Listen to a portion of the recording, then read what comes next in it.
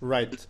Okay, so let's now finally get into Picoeconomics because you've already alluded to this in an early answer, and you refer to the fact that perhaps this would be the best approach in economics to really study the individual agent. So, could you elaborate a little bit more on that and also tell us which are the main aspects that Picoeconomics focus on?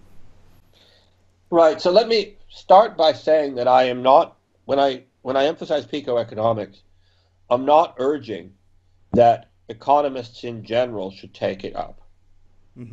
I've already stressed that I think the main concerns of economists are social concerns rather than concerns about the way individuals work. And to that extent, most economists can now and will be able to go on living their whole lives in blissful ignorance of picoeconomics. So I'm not suggesting picoeconomics should take center stage in the discipline as a whole. What I do think is uh, there is value to be had often in applying some of the conceptual distinctions and some of the modeling approaches that economists use to thinking about individuals. Uh, there are various programs available for doing that. One of them is neuroeconomics. Um, Picoeconomics is another one. I think the picoeconomic insights have consistently been more interesting and promising than the neuroeconomic ones. Picoeconomics, the word, the concept, and indeed the fundamental insights come from uh, the American psychiatrist and research psychiatrist George Ainsley. Um, and Ainsley's more informed by psychology and psychiatry than he is by economics.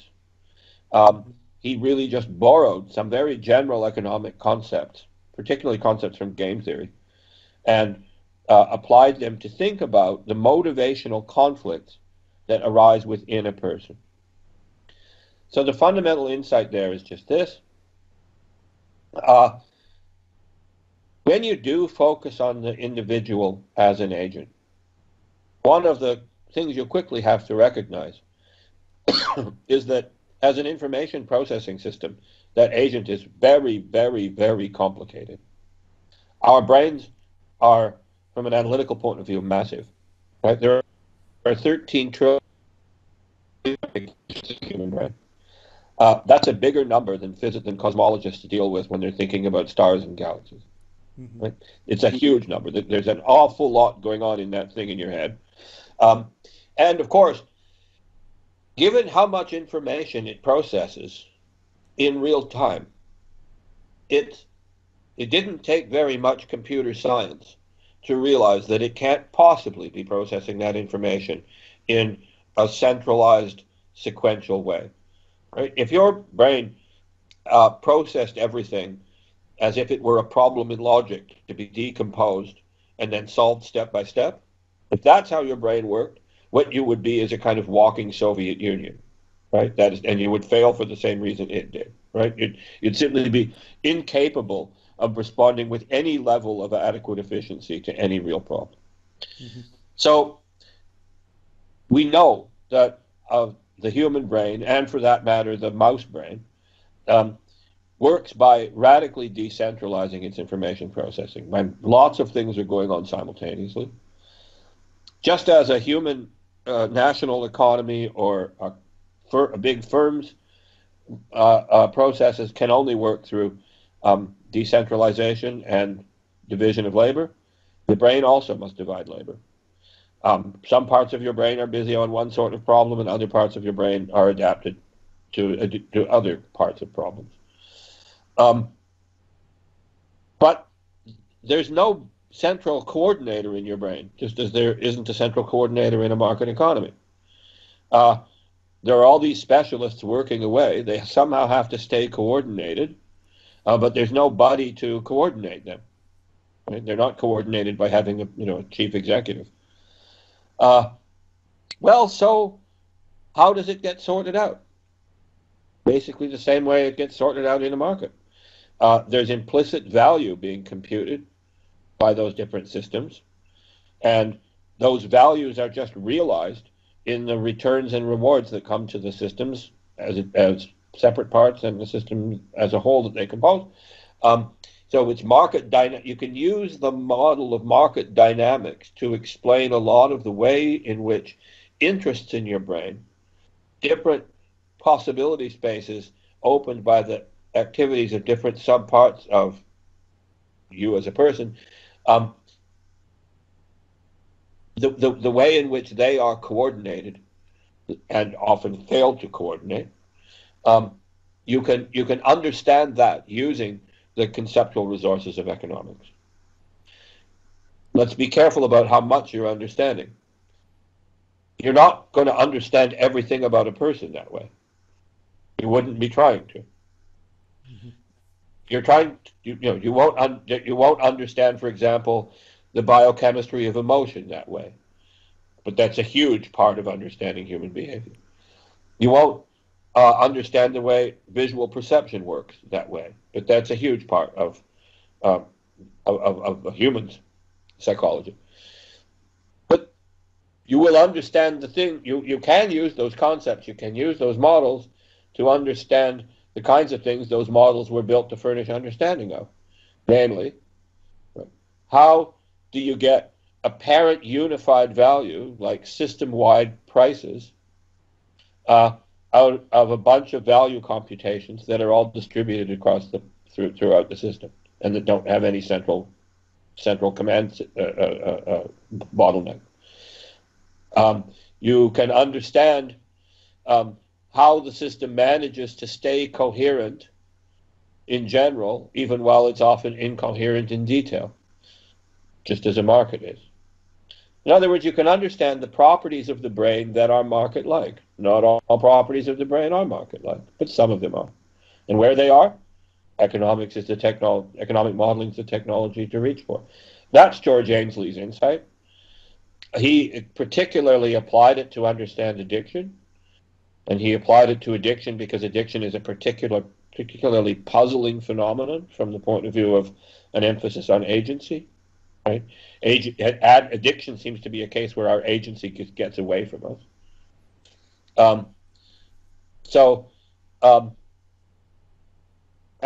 But addiction is by no means the only phenomenon that it can be applied to. We've applied it to procrastination. We've applied it to generally to ambivalence that people display about their preferences. Right? People who, on the one hand, seem to have a very strong preference for a stable domestic life, and at the same time a strong preference for blowing that domestic stability up, and so on. Right? All of these forms of ambivalence. That's Picoeconomics. Again, I think it will, to repeat what I said earlier, I don't think Picoeconomics will ever be a central part of economics. I don't think economists in general need to engage with it.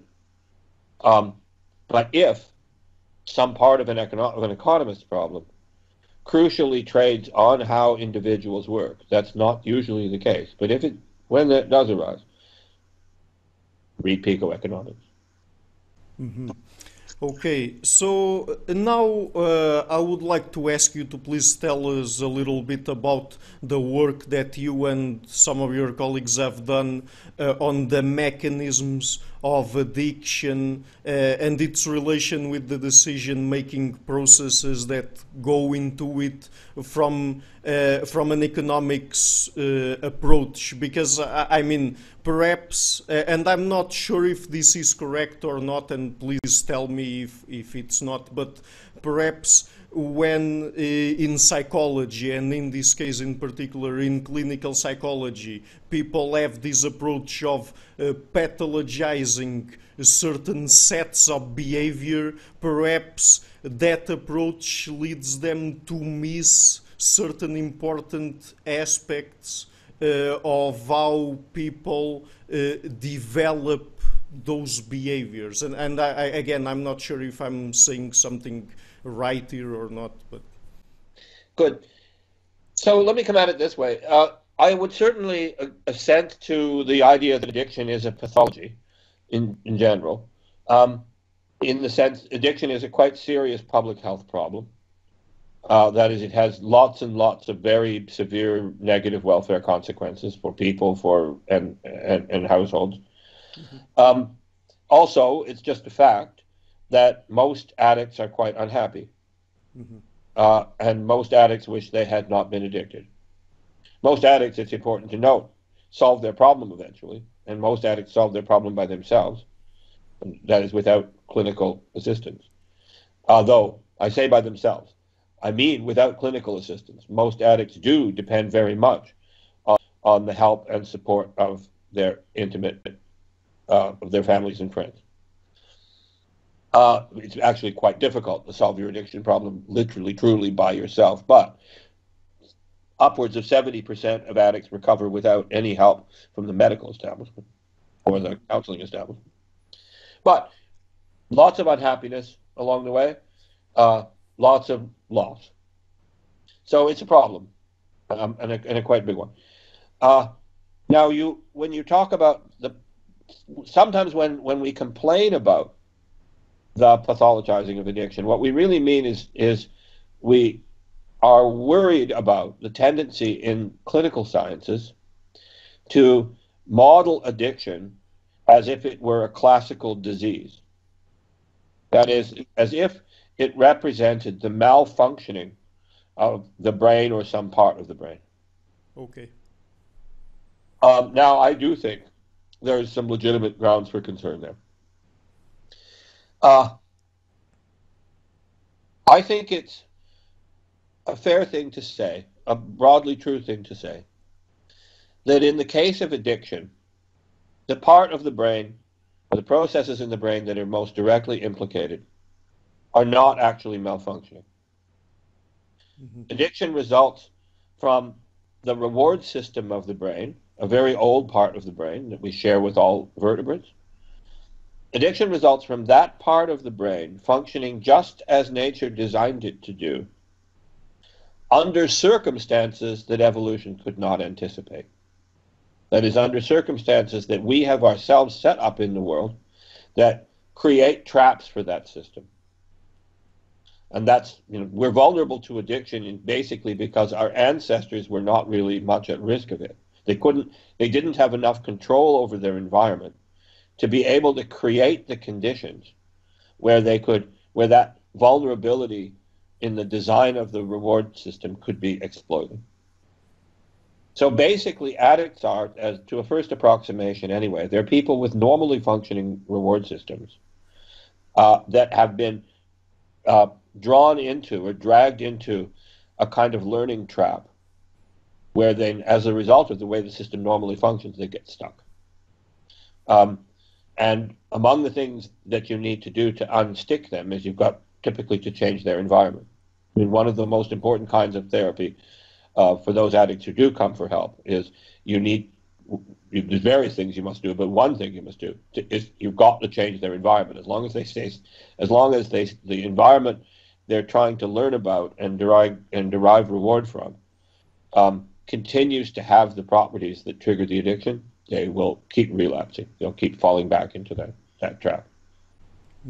So, would you say that perhaps when people refer to certain alterations that occur in the brain in terms of the levels of certain neurotransmitters and hormones and the activation of certain areas that do not activate in normal people or vice versa, that those things are not really the crux of the issue, or perhaps they derive from the fact that people are exposed to certain environmental cues mostly.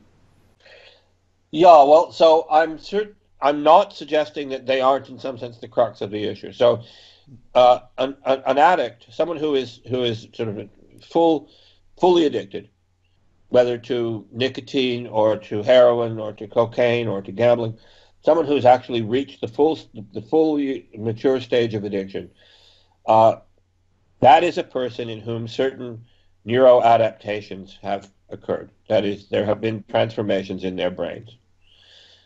Quite specifically, what's happening is um, certain chemical signals from frontal cortex that usually prevent the old midbrain system, the dopamine system in the midbrain, from directly triggering motor preparation, from like directly preparing the body to consume, those blocking signals aren't happening.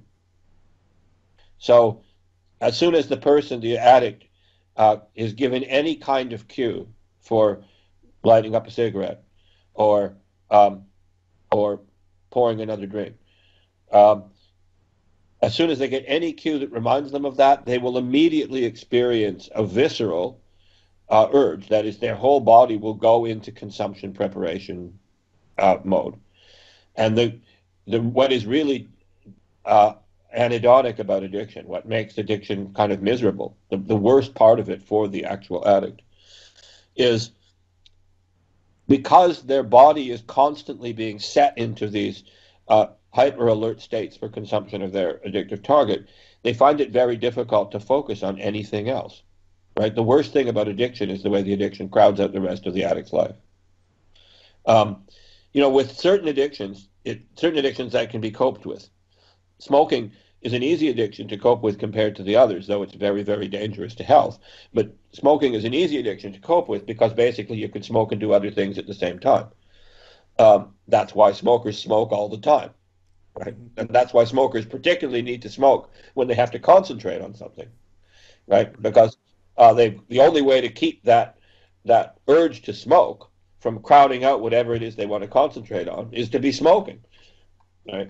So smokers famously smoke more the more harder they work or the more they're concentrating. And a smoker who's who's writing a hard letter or a difficult letter or who's got a big report to do will smoke more than normal, and that's why. So, and of course, most of the things that people get addicted to, like alcohol and cocaine and gambling, are not things you can easily do while you concentrate on other things. So, and then of course, there's the fact that also addictive substances tend to be medically harmful, nicotine especially. Well, not nicotine actually. It's smoke. It's tobacco that's harmful. Anyway, sorry. Now where were we? Remind me of the question we were. Am I arguing that addiction is not a condition of the brain? It is a condition of the brain. What I was trying to emphasize before is it doesn't result from some organ in the brain being damaged in some way, or responding in a way that it isn't supposed to. Addiction represents the exercise of perfectly normal reward learning, but about some ways of getting reward that were not available to our ancestors. Here's one way to think about it that I think is another story which is good for illustrating what I'm getting at. In Africa, there are some trees, marula trees, where every now and then the berries ferment while they're still on the vines of the trees instead of only after falling to the ground. When that happens, the berries are not poisonous as they normally would be, but they're fermented. So so an animal eating them can get drunk. Right. When various animals come across the berries in that state, for example, baboons, under some circumstances, perhaps elephants, but some birds, particularly baboons are a good case. When baboons come across that, baboons have a party. Right? The baboons show no particular risk. They eat as many of the berries as they can, and they get falling, and quite dangerous. It's dangerous to be a drunk baboon, right? You have predators, right? You really don't want a leopard coming along while you're drunk, if you're a baboon. So they're taking some risks. They're having a good time, quite clearly. If baboons could plant marula trees, if baboons could treat the planted marula trees in ways that encouraged the berries to ferment on the vine, baboons would have an addiction problem. Right? Their brains aren't misfunctioning when they have a party. They've discovered an opportunity. Their brains learn about the opportunity. Their brains deliver behavior that exploits the opportunity. Right? It's a happy day for baboons. Um, they would only get into trouble if they could control the environment in such a way that they can constantly be presenting themselves with that opportunity, and then their brains would not have a defense, have no natural defense against over exploiting that opportunity they've created.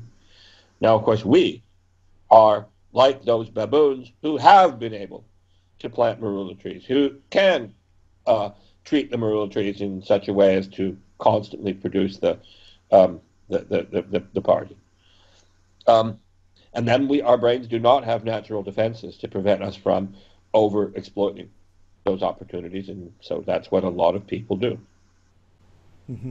Yes, that's a very interesting example. And so perhaps just two more questions. And now, before we finish, I would like to circle all the way back to the beginning of our conversation. And I think that it's very interesting that we've just talked about different approaches to the same set of behaviors here, in this case addiction, because I mean, in order for us to understand the world, we always have to rely on certain models of it. I mean, we can't really take into account, and now I've talked about circling all the way back because I'm referring again to the naturalistic approach. But I mean, when we create models of the world, we necessarily have to exclude certain aspects, and some of them perhaps are even causally relevant, that we still don't know of,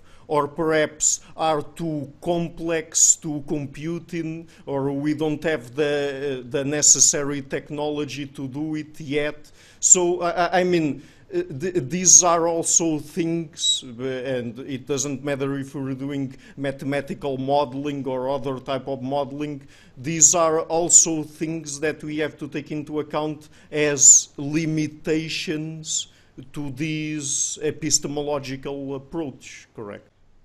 That's absolutely right. I mean, one of the reasons why I say there's no such thing as the scientific method, right? There's no, you can't do science as if it's a cookbook, right? That is, you can't find recipes that you just have to follow and boom, then you'll deliver the epistemic pay dirt. The reason is that there's a fundamental tension in modeling. Modeling isn't something incidental to science. Modeling is science. Right? That's if you want one generalization about what science is that you can fit on the T-shirt, that's a pretty good one. Science is modeling. To see why that's so, I'll describe for you one model of the universe that is guaranteed to be the true model. The universe. Right? The universe is guaranteed to be the true model of itself. Right? Right. That doesn't get us anything epistemically. Right? We only achieve any epistemic purpose in understanding that universe by simplifying.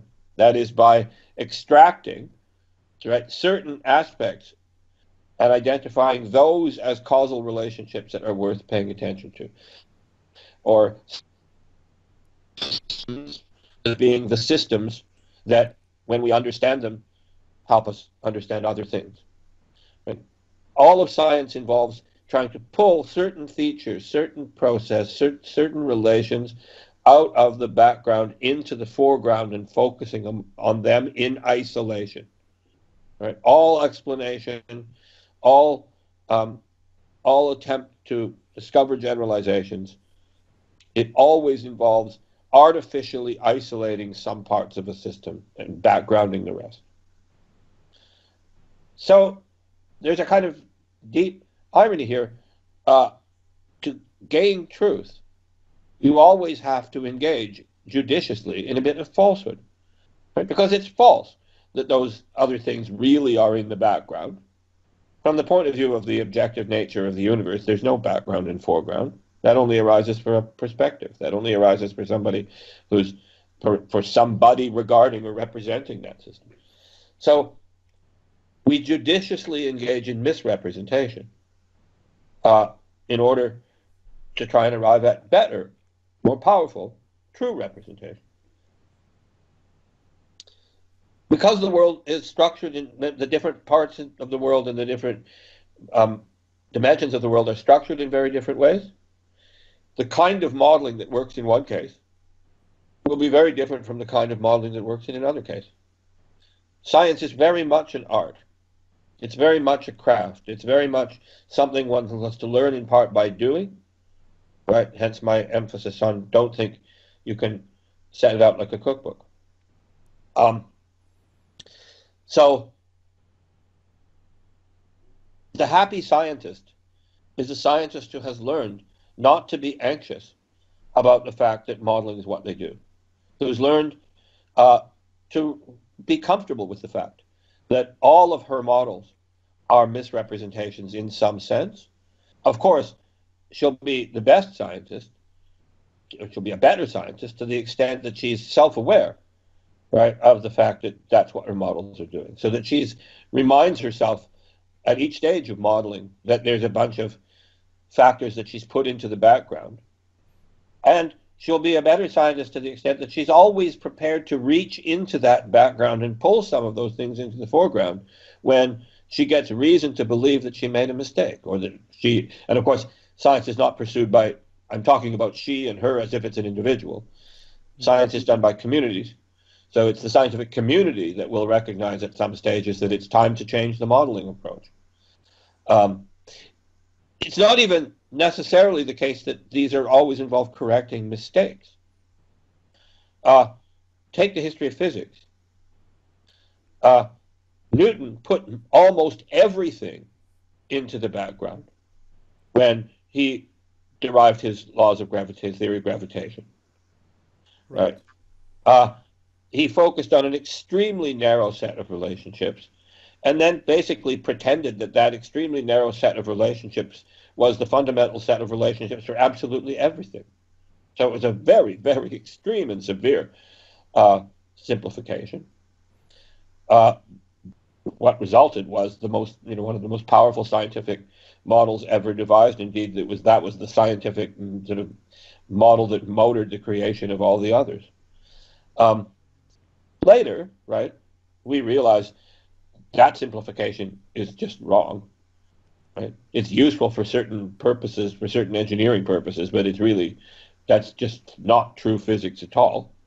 Right? The changes that had to be made by Einstein and by the quantum physicists weren't just minor modifications on Newton; they were a replacement, a generalization, but really fundamentally a new thing entirely. And but it's not like we said, "Oh, that was a mistake," right? Old Newton, right? We had to correct that. We had to fix that. No, thank goodness Newton did that. We never would have got where we are now if that hadn't been done first. So that's another reason why science will never end. Science will never end because we have no reason to think that there's any such thing as a final, ultimate, best way of modeling everything. Right? Very often in science, when you improve your modeling approach to some phenomena, you pay a cost in sort of losing your grip on the best modeling approach to some other phenomena. There's a lot of trade-offs of that kind. If you are somebody who thinks that either science must be converging on an ultimate truth or it's no good or it's useless, well then you're going to be disappointed. But a happy attitude to science is one that takes joy in the fact that it will go on forever. Mm-hmm. And going on forever is great. Learning is one of the most fun things that a person can do. And collective learning together, is one of the most joyful ways in which we can relate as people. So it's wonderful to be a scientist, and that's why. Mm-hmm. Mm-hmm. Right. Okay, so just one last question, and because this also interests me personally. So we've been talking about throughout the entire interview, basically about how science is not really, in terms of approach and in terms of modeling, at least yet, a unified thing, but and perhaps at different levels of analysis we need different sorts of modeling. But I mean at the same time, we've you at a certain point you also refer to the fact that it should be important for us to have at least a certain continuity between the sciences. Perhaps here we could use the term that E.O. Wilson coined, consilience, that I think he referred there to the unity of all the sciences, from the social sciences and even down to physics. I guess that he was referring to all the sciences there in terms of unity and continuity. But does this tell us? Does this tell something about how to solve the contentious discussion between the reductionists and the emergentists? Because I mean, I've already talked with a lot of philosophers and scientists about this issue, and I mean, it's very difficult for us to imagine that we can, for example, extract laws of social behavior from laws of physics, for example, or to predict how people behave based on the interaction of particles at the atomic level or something like that. But on the other hand, emergentism seems to have a particular issue with it, that is the fact that it seems to leave out certain aspects because it doesn't refer to how we get from one place to another, and at a certain point in the discussion it seems that people are referring to some spooky things that go around there somewhere. But on the other hand, it could also be that those spooky things are just the knowledge that we lack. So I'm not sure if I was able to articulate this correctly, but anyway, if you could comment on it. So I think that a lot of the controversy and confusion around reductionism arises from people assimilating or running together two different senses of reduction. So on the one hand, theories sometimes approximately reduce other theories. That is, sometimes you see that two theories are talking about very similar processes, but one of the theories is maybe talking about those processes in a more elegant or a more compressed way, in which case you might say that that more elegant, more compressed theory reduces the other theory. If we're at the level of models, right, we can say the same thing. And those models might be of different domains. I was just reading some recent work a couple of days ago in which some physicists think that they've got an explanation, or the beginning of an explanation, of why neural networks, the sorts that our brains instantiate and that are now learning to build in AI systems, these physicists think they've got an explanation of why they are so surprisingly efficient. And the explanation involves recognizing commonalities between the models that neural networks instantiate and the models the physicists think characterize the basic structure of quantum reality. Right? Now, they're not reducing, but notice in what sense that is a reduction. They're not saying we understand brains by breaking them down into their constituent particles. Right? That's not what's going on. They're recognizing a structural analogy between the models the neural networks represent and the models that the physicists use of quantum phenomena. And they're recognizing that that isomorphism, that common structure, provides an explanation. Notice there's an asymmetry. They're not trying to explain the physics by reference to the neural networks. They're trying to explain the neural networks by reference to the physics. Right. But that doesn't mean that that asymmetry need not reflect some metaphysical hunch to the effect that ultimately there's nothing to a brain except chemicals, and there's nothing to the chemicals except subatomic particles. Story then about the subatomic particles, there'd be no need to do the chemistry or no need to do the neuroscience. Right? That doesn't follow. Physics has nothing. In the language of physics, there are no neurons. In the language of physics, um, there are no hopes and dreams. There are no emotions. There are no different kinds of brain structures. Right? Physics can't see that level, that scale of generalization, and it isn't trying to. Um, and you cannot explain, you will not explain what a neuron does by pretending that the neuron is just a glued together bunch of subatomic particles. First a bunch of atoms, and then those atoms are a bunch of gluten. That's just not, the universe isn't, reality is not composed additively. It's not composed by just adding up a lot of little things and getting some big things. So that kind of reduction, once in a while in the history of science, you see progress made by that kind of decomposition, but it's unusual.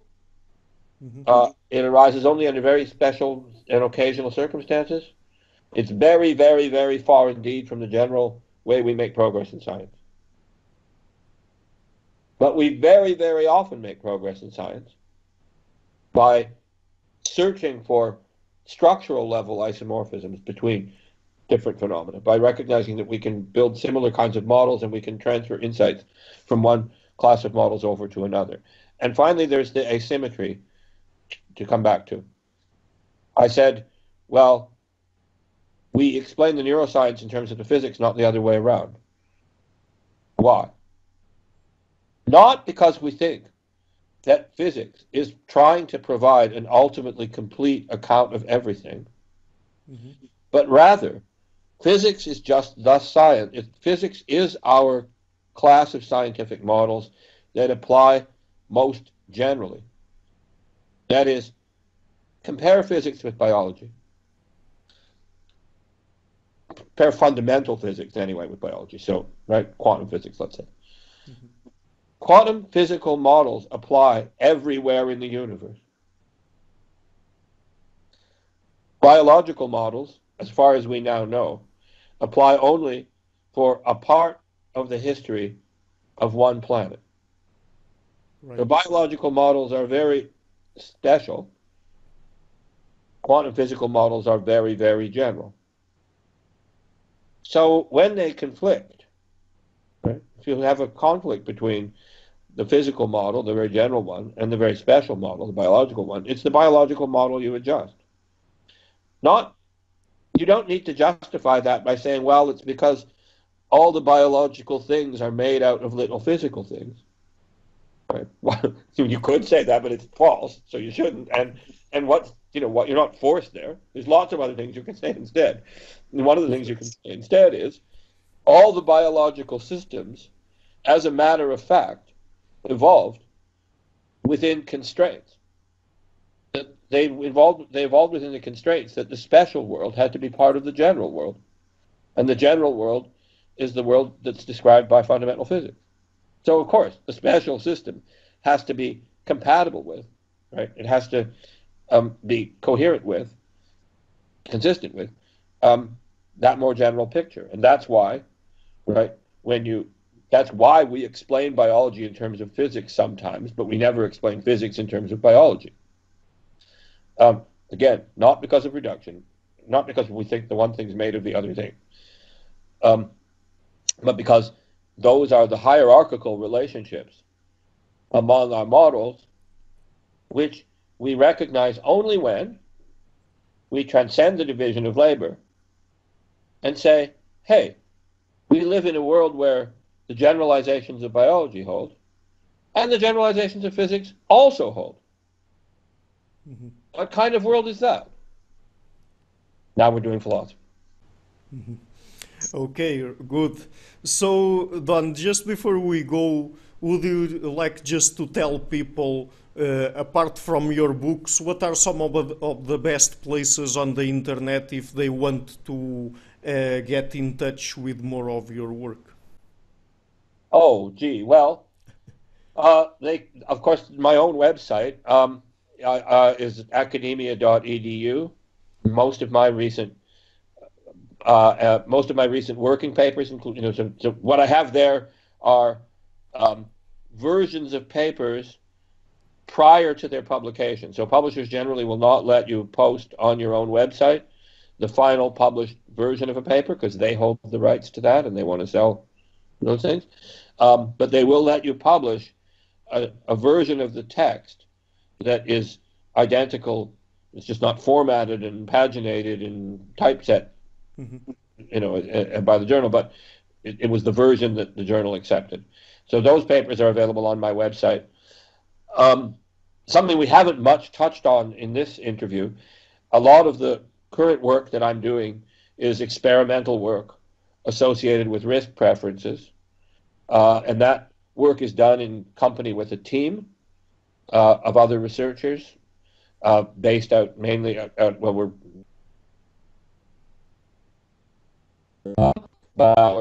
we're organized as the Center for Economic Analysis of Risk. If listeners who are interested in that side of our work, the experimental work on risk preferences, can find a wealth of our group's working papers at the SEER website. So that's CEAR. There's at least one other organization called SEER, so make sure if you're looking for the SEER website that it's got risk in the title. Okay. So I will be leaving links to all of that in the description box of this video. And so, Don, again, thank you a lot for taking the time to come on the show. It was really a pleasure to everyone.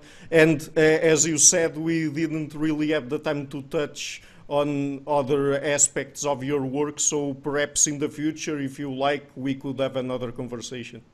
That would be great. Thanks very much for the interview. You asked great questions, and it was a pleasure answering them. I hope your listeners were able to follow at least some of it. Yeah, I'm sure they did. Okay, thank you. Okay. Hi everybody, thank you a lot for watching this interview until the end, and also, by the way, for coming to my channel.